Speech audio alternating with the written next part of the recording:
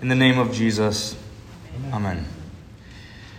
Dear saints, God's word says that those who believe and are baptized will be saved, as Mark 16 says. Acts chapter 2 says, "Repent and be baptized, every one of you, in the name of Jesus for the forgiveness of sins, and you will receive the promise of the Holy Spirit."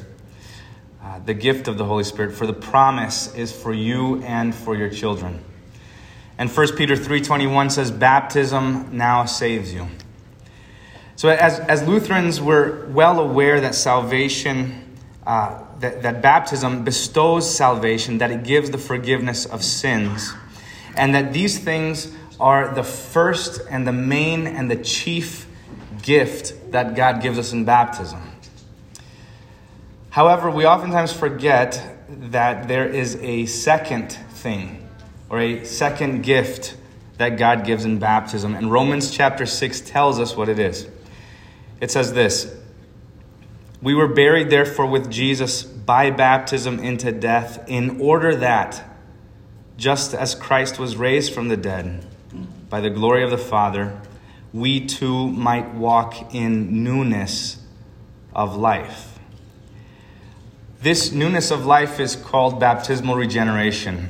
It means that you have a new birth and a new life that follows. And this rebirth or this regeneration happens not when you feel a certain way, but when you are baptized, the moment of your baptism. I really want to emphasize this point tonight because the point is that God has given you a new life to live in baptism. That is, a life not just of faith, but one of obedience and one of good works also. And I know as Lutherans, we shy away from talking this way. And we recoil when we hear anything about obedience or good works. But this is what the scriptures say. There is a very harmful teaching that's floating around that's become popular over recent years. It's the idea of using the forgiveness of sins as a license to indulge in sin. You might have heard people talk this way, or you yourself might have spoken this way or thought this way, saying something like, "Well, I'm just going to go ahead and do this. I'm just going to go ahead and get drunk this weekend. It's okay. I'll go to church and then I'll be forgiven on Sunday." Or, "Well, it's good that God loves to forgive because I like to sin. So it works out well." Or they'll say something like, "Well, I know that what I'm doing is wrong, it's not right, but nobody's perfect. God will forgive me." People who speak this way are using the forgiveness of sins as a license or a permission to sin. They are using the bitter suffering of Christ, His bloody sweat, His crown of thorns, His gasping for air, His sighing, His bleeding, His dying, the sacrifice of the innocent Son of God as a pass, as a license, as permission to give themselves wholly over back into the sins from which He saved them. And they take the blood of Christ and they trample it in this way and yet claim to remain as children of God. Now, this idea isn't new. This was going on 2,000 years ago as well in Rome, and that is the context for which Paul writes this letter. It affected a lot of the Christians back then. After Paul preaches the most beautiful truth of the gospel in chapter 5 of Romans, saying that we're saved by faith through the merits of Christ and not by our works, not by anything we do, but wholly and completely by Christ, chapter 6 begins with the very first word saying, "What shall we then say? Are we to continue or remain in sin that grace may abound?" And then he says, "By no means." In Greek, this is the strongest way in the Greek construction here, is the strongest way of saying no. It's like saying no, absolutely not. No, that's a stupid idea. Don't talk that way. That's how Paul is writing here. Then Paul continues by talking about why this is a foolish idea. And he says this. He says, "How can we who died to sin still live in it? Do you not know that all of us who have been baptized into Christ Jesus were baptized into his death? We were buried, therefore, with him by baptism into death, in order that just as Christ was raised from the dead by the glory of the Father, we too might walk in newness of life. If we have been united with him in a death like his, we shall also be united with him in a resurrection like his. And I want to pause here and just go in depth on this and explain the crucial differences between what the Bible teaches about baptism and what the Reformed or the Baptist or American evangelicals teach about baptism. That there is a discrepancy. There's a contradiction going on here. All of these denominations will tell you that baptism doesn't do anything. It doesn't give or bestow a thing, whether it's the forgiveness of sins or the new life. Instead, what they say is that baptism is your work. It is your dedication, your devotion to God. So that the direction is from you to God, upward. So for them, in order to be baptized, you need to truly dedicate yourself to God first in your heart. You need to resolve to and promise to live a new life before you can be baptized. So they'll say that the real change happens in your heart first, and that being baptized, your baptism is simply a way to publicly announce this to others. For them, you make a private resolution in your heart, and then you make it publicly through the act of baptism. So baptism is simply what they would call an outward sign of an inward reality. That's the way they'd speak of it. Also, in these churches, because we don't keep our resolutions, because we break our promises, this is why they also allow for multiple baptisms. Because if baptism is your work and your doing, then you're going to fail and you try again. And so you have to rededicate yourself to God and start anew again and get a second chance. In opposition to that, we have the scriptures, the way the scriptures speak. And I want you to go home and open your Bible and read Romans 6 again and see that this is not the way the Lord speaks. Paul doesn't say that baptism is a sign of the new life. He says it is the new life. It's not a sign of you accepting forgiveness. It is God giving you forgiveness. It gives you the faith to live a new life. The way Paul speaks is that baptism, the outward thing, the water and the word, produces in you a change. That is the change of heart. So it causes the change in you. According to the Bible, you didn't do something for God in your baptism. Rather, God has done something for you. He buried you with Jesus. He took you in your form, in your lowliness. He buried you with Christ, your dear Lord, so that you would be resurrected like him on the last day. And the part of you that was buried with Jesus in baptism, is what Paul calls your old self. The old you. Verse 6 says, Paul continues, we know that our old self, or the old man, was crucified with Christ in order that the body of sin might be brought to nothing, so that we would no longer be enslaved to sin. And then in verse 12, if you keep reading, he says, therefore don't let sin reign in your mortal body to make you obey its passions. Don't present your members, your body parts to sin as instruments for righteousness, but present yourselves to God as those who have been brought from death to life, and your members to God as instruments for righteousness. For sin will have no dominion over you, since you are not under law, but under grace.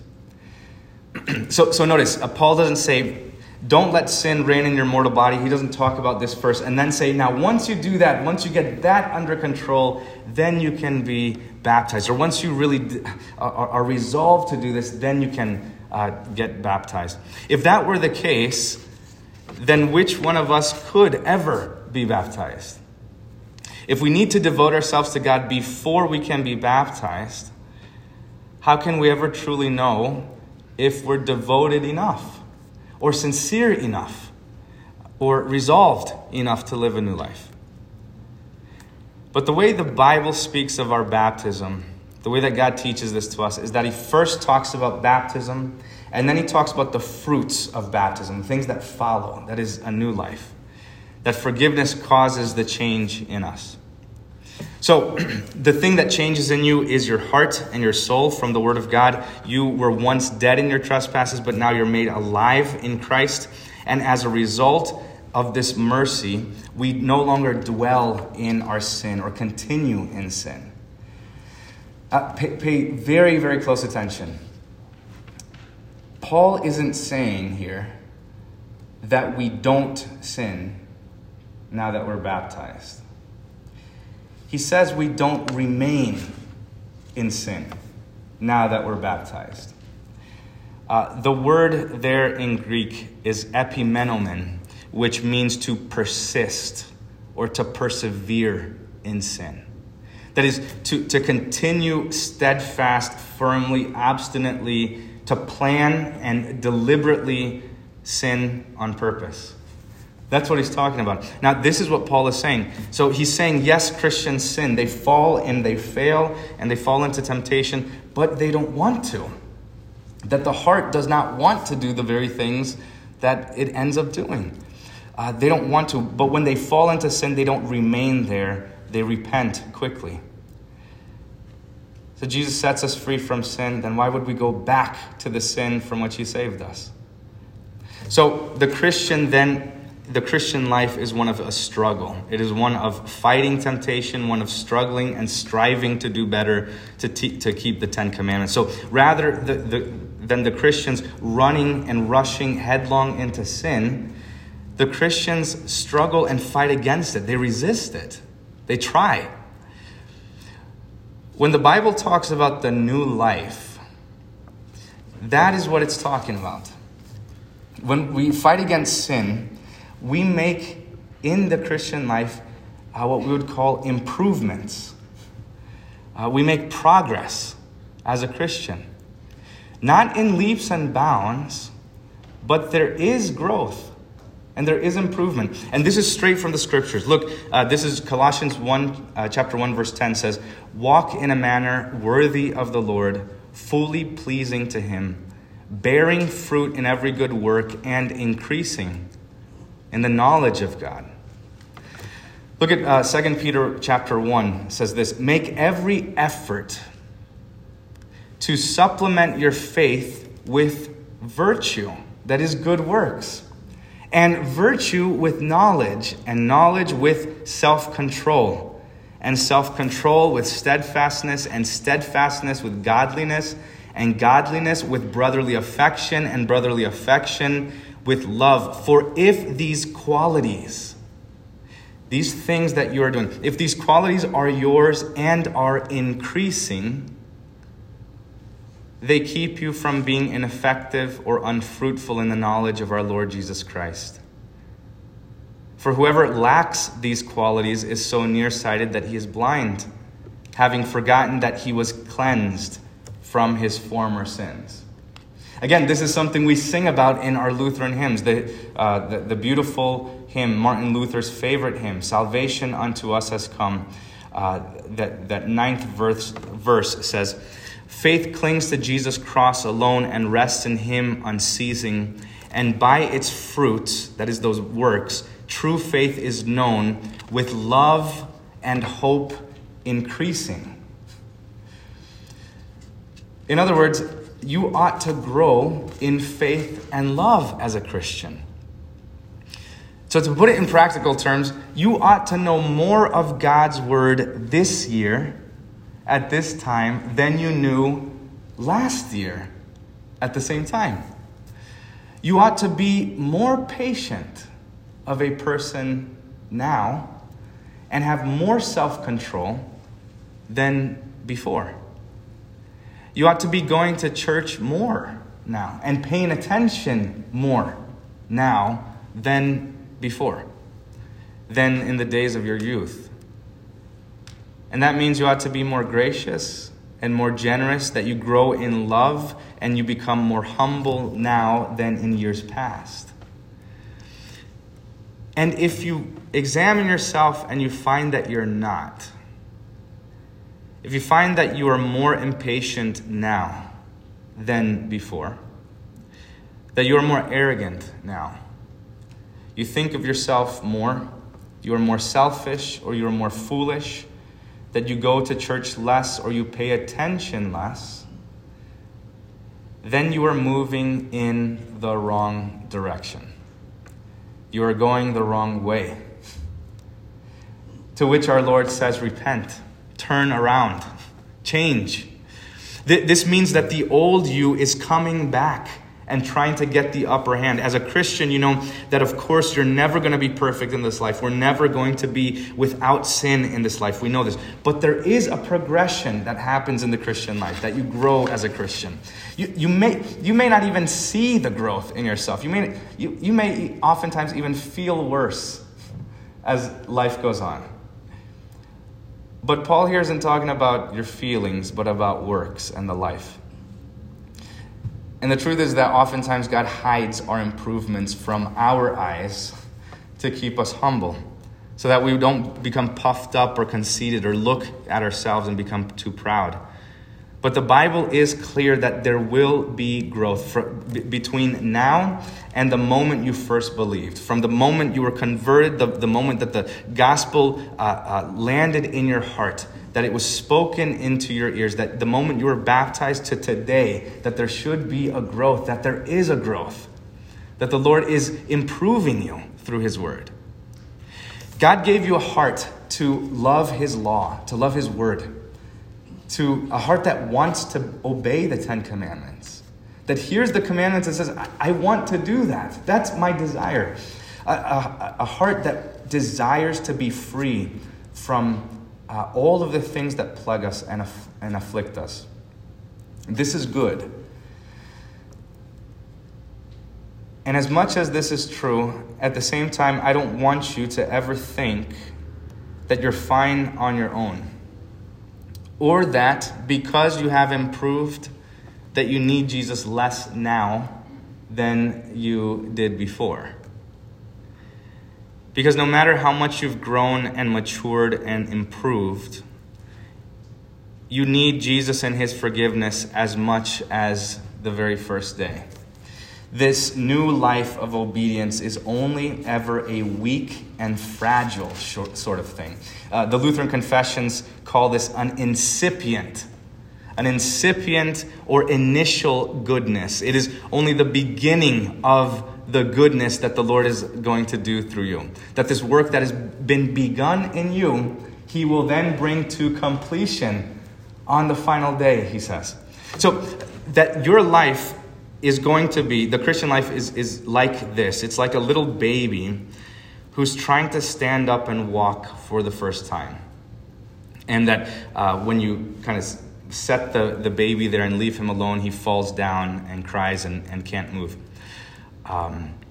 So he needs his father or his mother to hold him up and carry the weight and do the work. And then the baby lightly moves his feet and so on. Well, in the same way, that's what your life as a Christian is like.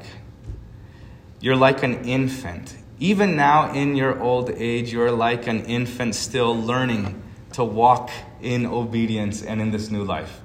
And it is the Holy Spirit who holds you up. It is the Holy Spirit who is carrying the weight. Every single step you take, as long as you live, you will never outgrow your dependence upon Christ and his word. No matter how much you've grown, you will never outgrow your baptism. You will never move past it. You'll never get past that point. In this life, you will always need the forgiveness of sins. That is the foundation upon which you walk. So, dear saints, although you must fight against sin in this life and strive to do good, not remaining in it, but seeking to do better, remember that you never have to strive to win your salvation. That's not what this life is about. That's not what the works of obedience are for.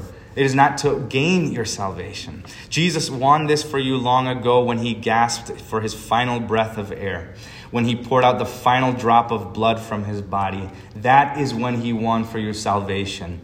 And in your baptism, he gave you that salvation and gave you a new life. One that is free, one that is joyful and full of peace. So that no matter how many times you stumble and fall, remember your baptism and repent and get up again. And know that God has promised you that very soon, one of these days, your struggle against sin will end once and for all. Because on that final day, your baptism will be complete and he will free you from this struggle. When that day comes, that will be the final day you have to repent. That will be the end of your repentance. And it will also be the end of your faith, because you will have everything he promised. It will be the end of hope, because you'll have everything he has promised you. Amen. The peace of God, which surpasses all understanding, guard your hearts and your minds in Christ Jesus our Lord. Amen.